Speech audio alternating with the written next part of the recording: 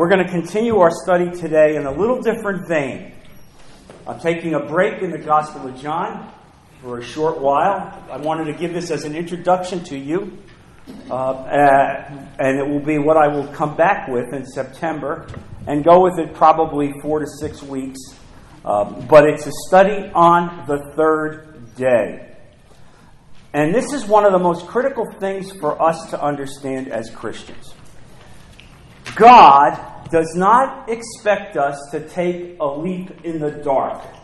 Our faith in Jesus Christ is not a leap in the dark. It's a leap in the light. When you study Scripture, it is so clear that God has preordained who Jesus would be, that from the beginning of the Bible, from Genesis right through Revelation, God wrote the picture of Jesus Christ. And I'm going to prove it to you in the next series of studies. And Jesus is going to prove it to you, because Jesus spoke about this as well. So why is this key?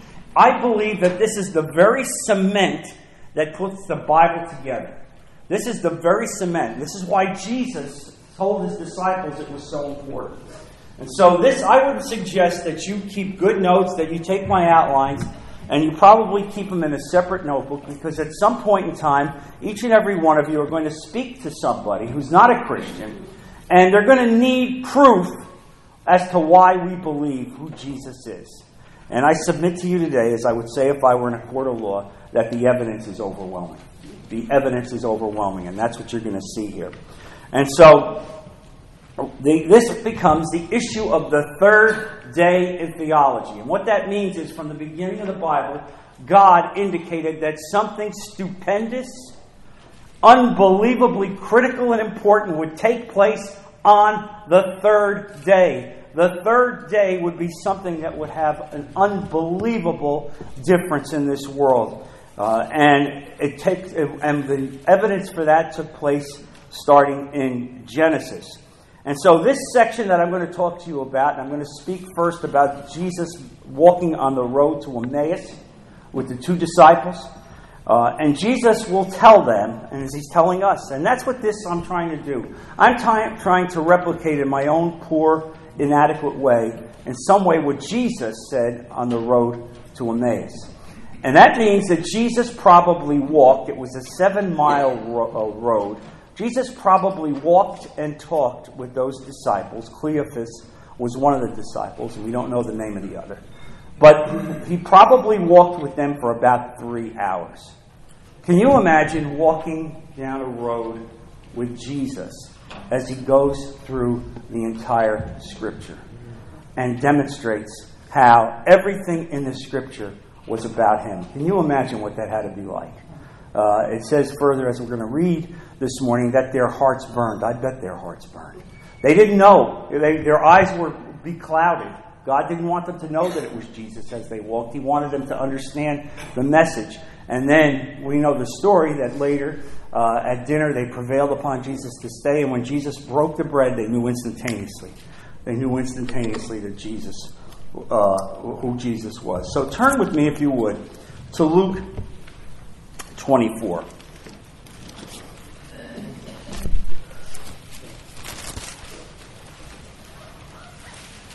Beginning with verse 13.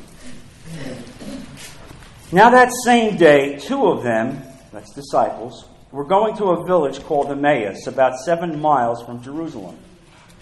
They were talking with each other about everything that they had seen. Talking about everything that had happened. As they talked and discussed these things with each other, Jesus himself came up and walked along with them, but they were kept from recognizing him. He asked them, "What are you discussing together as you walk along?" They stood still, their faces downcast. One of them, named Cleophas, asked him, "Are you only a visitor to Jerusalem and do not know the things that have happened there in these days?" "What things?" he asked. "About Jesus of Nazareth," they replied. "He was a prophet, powerful in word and deed before God and all the people. The chief priests and our rulers handed him over to be sentenced to death, and they crucified him, but we had hoped that he was the one who was going to redeem Israel. And what is more, and underline this please, it is the third day since all this took place. In addition, some of our women amazed us. They went to the tomb early this morning, but didn't find his body. They came and told us that they had seen a vision of angels who said he was alive. Then some of our companions went to the tomb and found it just as the women had said, but him they did not see. Verse 25. He said to them, how foolish you are, and how slow of heart to believe all that the prophets have spoken. Did not the Christ have to suffer these things and then enter his glory? And beginning with Moses and all the prophets, he explained to them what was said in all the scriptures concerning himself. Can you imagine what that had to be like? As they approached the village to which they were going, Jesus acted as if he were going farther. But they urged him strongly, stay with us, for it is nearly evening. The day is almost over. So he went in to stay with them. When he was at the table with them, he took bread, gave thanks, broke it, and began to give it to them. Then their eyes were opened, and they recognized him, and he disappeared from their sight.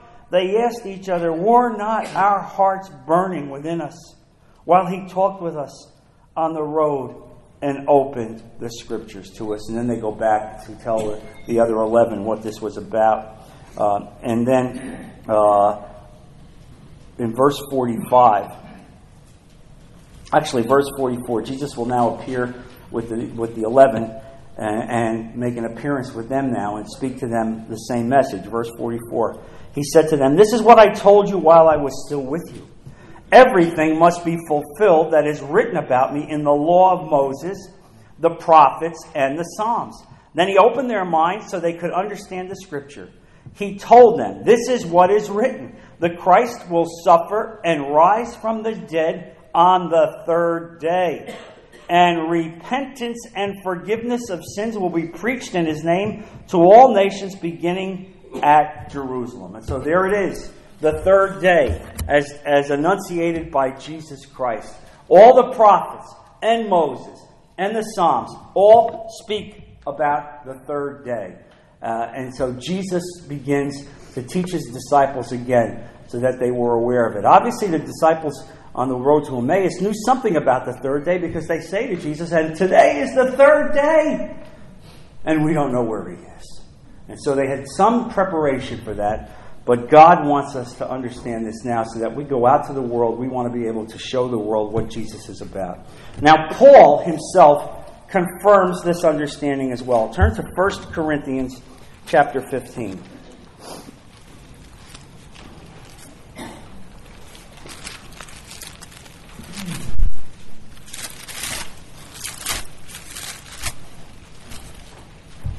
Verse 3.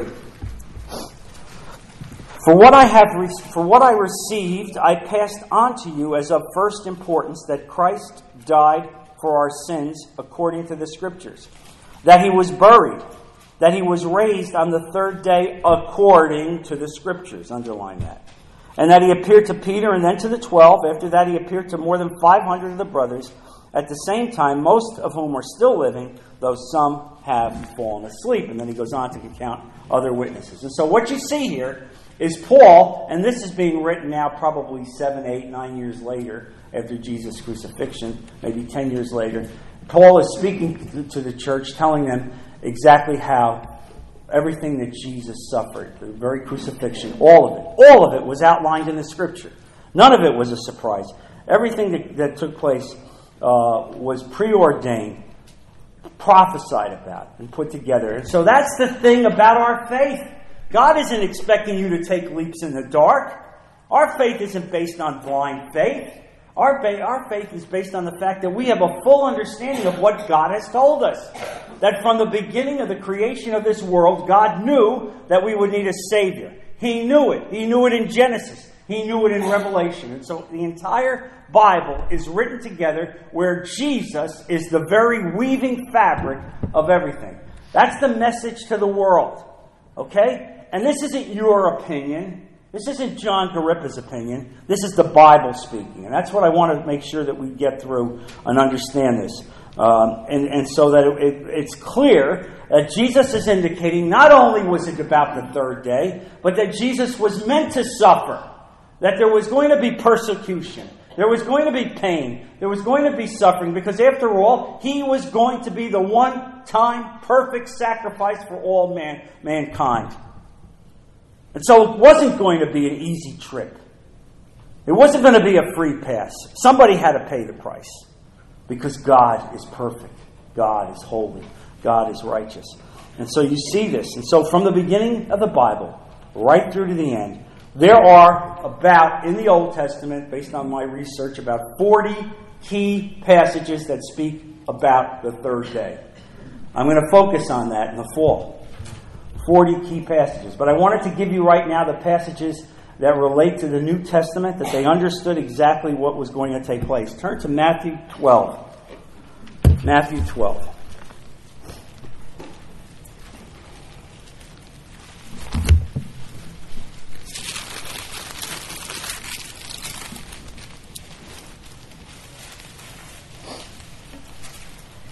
Verse 40.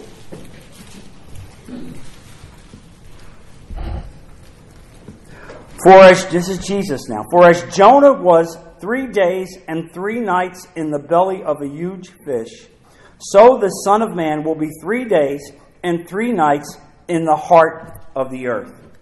How about that? You want it any clearer than that? You want a better prophecy than that? There's Jesus telling the rulers, the people that are looking for a miracle, do something spectacular. You want to see something spectacular? You're going to see me get up. After being 3 days and 3 nights in the belly of the earth, you're going to see me walk up. Life eternal. Death defeated. No greater miracle ever in the history of the world. And so if you go back and you look at some of the early understanding of this, turn to Genesis chapter 1.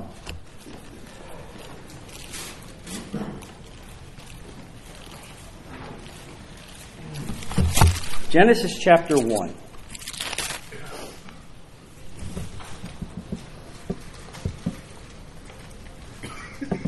Verse 11. And this is now, verse 11 is the third day. It's the third day of creation.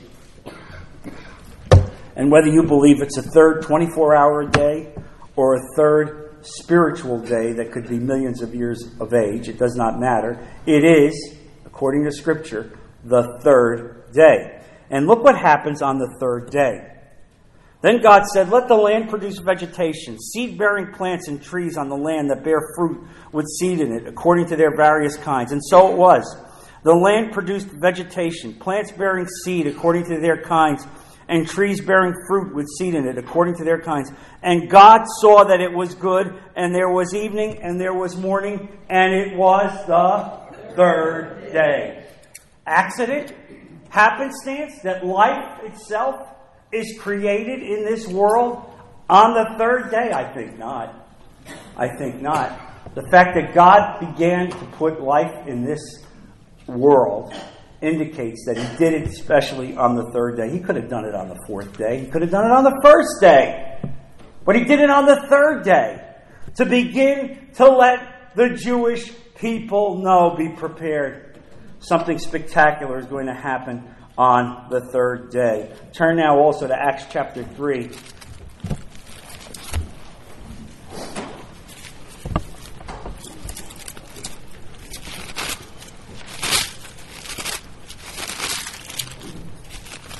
Acts 3. Verse 15. This is Peter speaking on the day of Pentecost, shortly thereafter. And now he's indicting the Jewish elites. Verse 15, you killed the author of life, but God raised him from the dead. We are witnesses of this.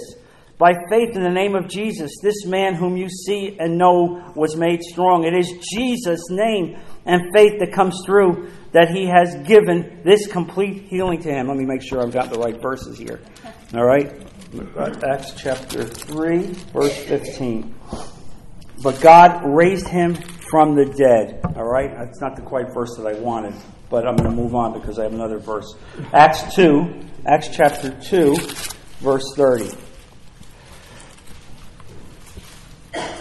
But he was a prophet and knew that God had promised him on oath, and he would place one of his descendants on that throne. Seeing what was ahead, he spoke of the resurrection of Christ, that he was not abandoned to the grave, nor did his body see his decay. God raised this Jesus to life, and we are all witnesses to that fact. Now he cites David as the person who had an understanding of what that would be.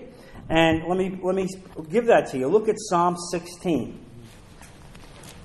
Is it hot in here? I knew they would get me before I went back. Sorry, Dick. Psalm 16, verse 8. I have set the Lord always before me, because he is at my right hand. I will not be shaken. Therefore my heart is glad, and my tongue rejoices. My body also will rest secure, because you will not abandon me to the grave, nor will you let your Holy One see decay. How about that? Here's David writing 800 years before Jesus would be crucified, that God would not let his Holy One see decay. What an incredible act of understanding of what would be to come in many ways. And so we see this. And so there's another example that I can turn you to. Look to Luke chapter 2. And as I studied this, I have to tell you that some of this was eye-opening to me. Luke chapter 2.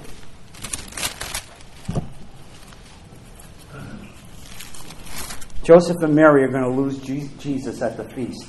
All right? They're going to lose him at the feast. Verse 44. Thinking he, meaning Jesus, was in their company, they traveled on for a day. Then they began looking for him among their relatives and friends. When they did not find him, they went back to Jerusalem to look for him. After 3 days, they found him in the temple courts sitting among the teachers. After 3 days. Now, come on, folks. Really? Are you kidding me? After 3 days! There's a reason why God writes it like that. There's a reason why it happened. Because here they were, sorrowful, lost, despairing. They have no way to know where their next step is. They have lost, basically, the Son of God. And in 3 days, their sorrow is ended, their despair is ended, because they find Jesus. 3 days. It could have happened in 1 day. It could have happened in 2 days. But God let it happen in 3 days. I mean, aren't you amazed? I mean, seriously, and I've just begun to scratch the surface on this. 3 days. 3 days. And so it's amazing. And so you see this. The believers, just like on the road to Emmaus, the believers were lost, despairing, sorrowful. It's the 3rd day. And what happens? Their loss, their despair, their sorrow was taken away on the 3rd day. Just like Mary and Joseph, on the 3rd day. And this is going to take place over and over and over again. And turn also now, if you would, to John chapter 2.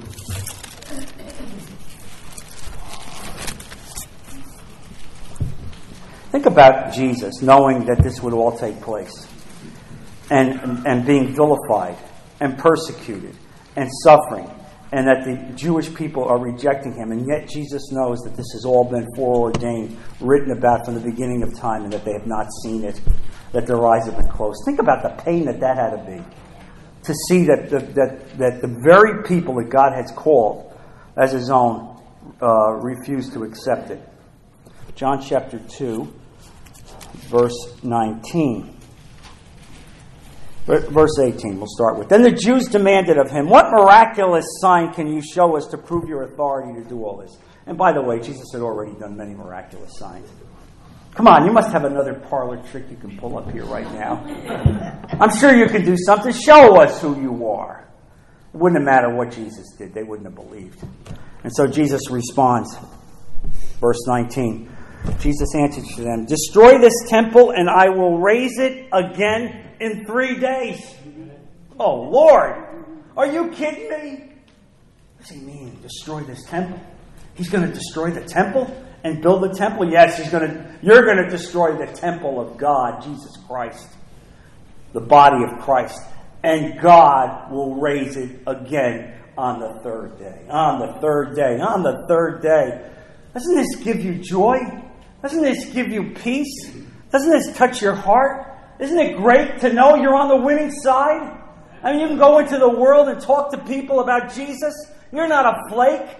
You're not screwy. You're the one that has the truth. And they're lost. And that's why I'm teaching you this.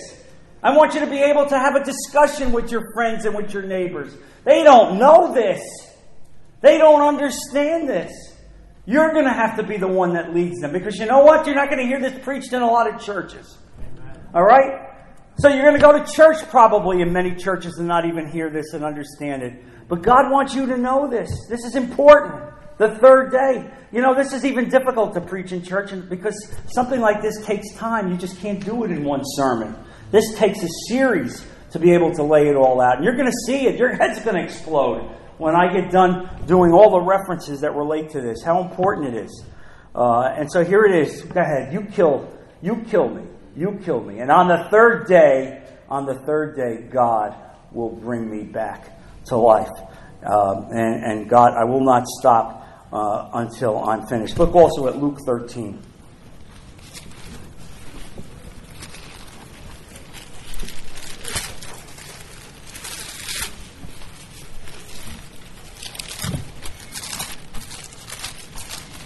You know, this is part of my background as a lawyer.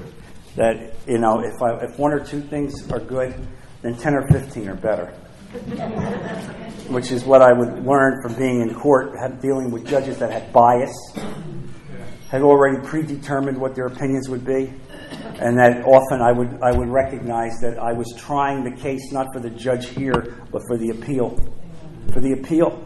That the appellate courts could see what the record was about. That's what this is. This is the record. It deserves to be spoken about. Luke 13, verse 32. This is where Jesus is sorrowing for Jerusalem. Verse 31. At that time, some Pharisees came to Jesus and said to him, "Leave this place and go somewhere else. Herod wants to kill you." Jesus replied, "Go tell that fox. I will drive out demons and heal people today and tomorrow, and on the third day I will reach my goal." Jesus, what are you telling me? Wise up. Listen. On the third day I will reach my goal. Over and over and over again. The third day. The third day. Our faith is predicated on the third day. If there were no third day, you know what? Stay home, go fishing, take a good walk, because everything that we do in church is of no consequence. It is all because of the third day that we are here. It is the very third day which gives life to our faith. That's why you have to teach the third day. That's why people need to understand the third day. It's because Jesus Christ defeated death. That there is life everlasting for those of us who have accepted Him. And this is what the world desperately needs to know. I'll give you another surprising one. May I just say one thing, that in my Bible, the King James, it says, "On the third day I shall be perfected." Yes, and that's exactly right. And she made reference to the King James Bible, which says, "On the third day I will be perfected," meaning that my body will be a glorious body that will be the body that I will have for the rest of eternity, which is what you will have also on the third day, as your body, as this flesh and blood is given way to a glorious new perfected body. Turn to John chapter 2. This is another incident that I myself was not prepared to realize until I studied it. John chapter 2, the marriage at Cana. Now here's the thing. John chapter 1, Jesus gets the disciples. He's calling the disciples. And all of the disciples are coming together one by one. They're being drawn to Jesus. And now they're traveling. This is the first travel period. As a group, the disciples are traveling together. Verse 1. Chapter 2, verse 1. On the third day, a wedding took place in Cana in Galilee. Had you ever seen that one before? On the third day.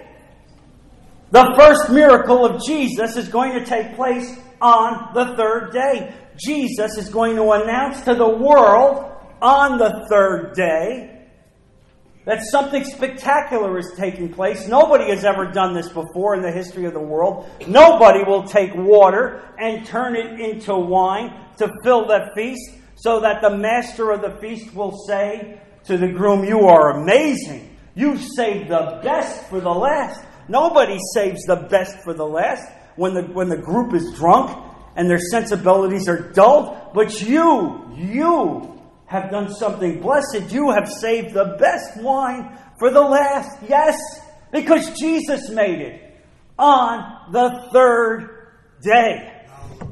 I mean, really, God is speaking to us this morning about this. Really. It's as if we're walking with Jesus on the road to Emmaus. And He's going through these things. And honestly, when I feel these things, I hope it works with you. My heart burns like this. I feel like, oh Lord, I'm so humbled by this. Lord, what you've done for me is so spectacular. The knowledge that you've given me, Lord, I'm not worthy to have this. Lord, help me to articulate it to a lost world. That's the prayer you should be making right now. Yes. Ask God to give you the ability to repeat these things to a lost world. That's your responsibility. That's what God expects you to do.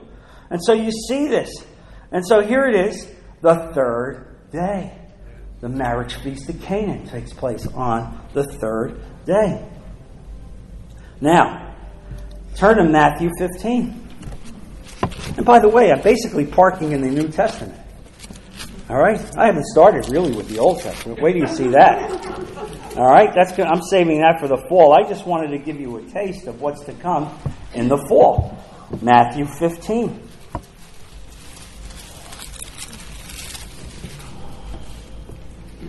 And now Jesus is traveling, and the multitude is following him, and they're not leaving him. They want to hear with him. They want to hear what he has to say.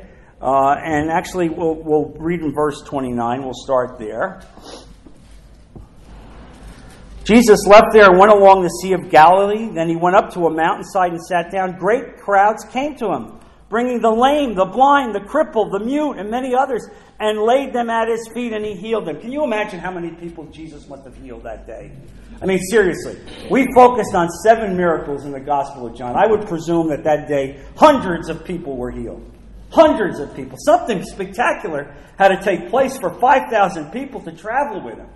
And so the hand of God, the power of God is outpouring in an unbelievable way, and he healed them. And the people were amazed when they saw the mute speaking, the crippled made well, the lame walking, and the blind sing, and they praised the God of Israel. Can you imagine seeing all this happen?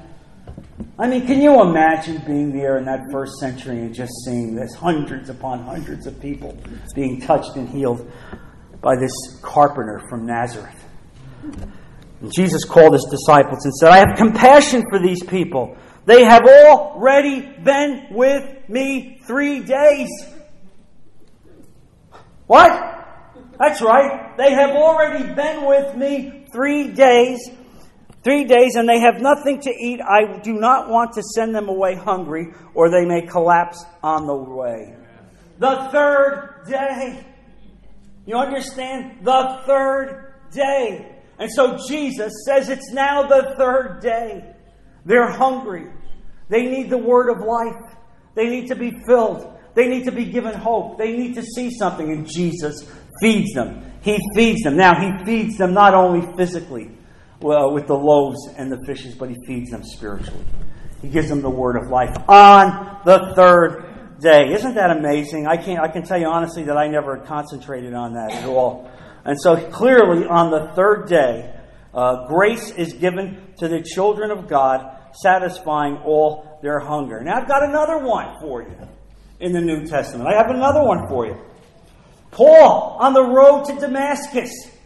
He's going to persecute the Christians. He's going to kill them and drag them back to Jerusalem so that they can be crucified. All right? Turn to Acts chapter 9.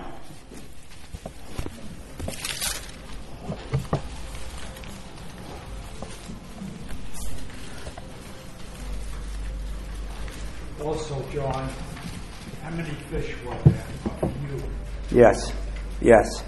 Acts chapter 9, verse 7. The men traveling with Saul stood there speechless. They heard the sound but did not see anyone. Saul got up from the ground, but when he opened his eyes, he could see nothing. He's blind. So they led him by the hand into Damascus for, how many? 3 days.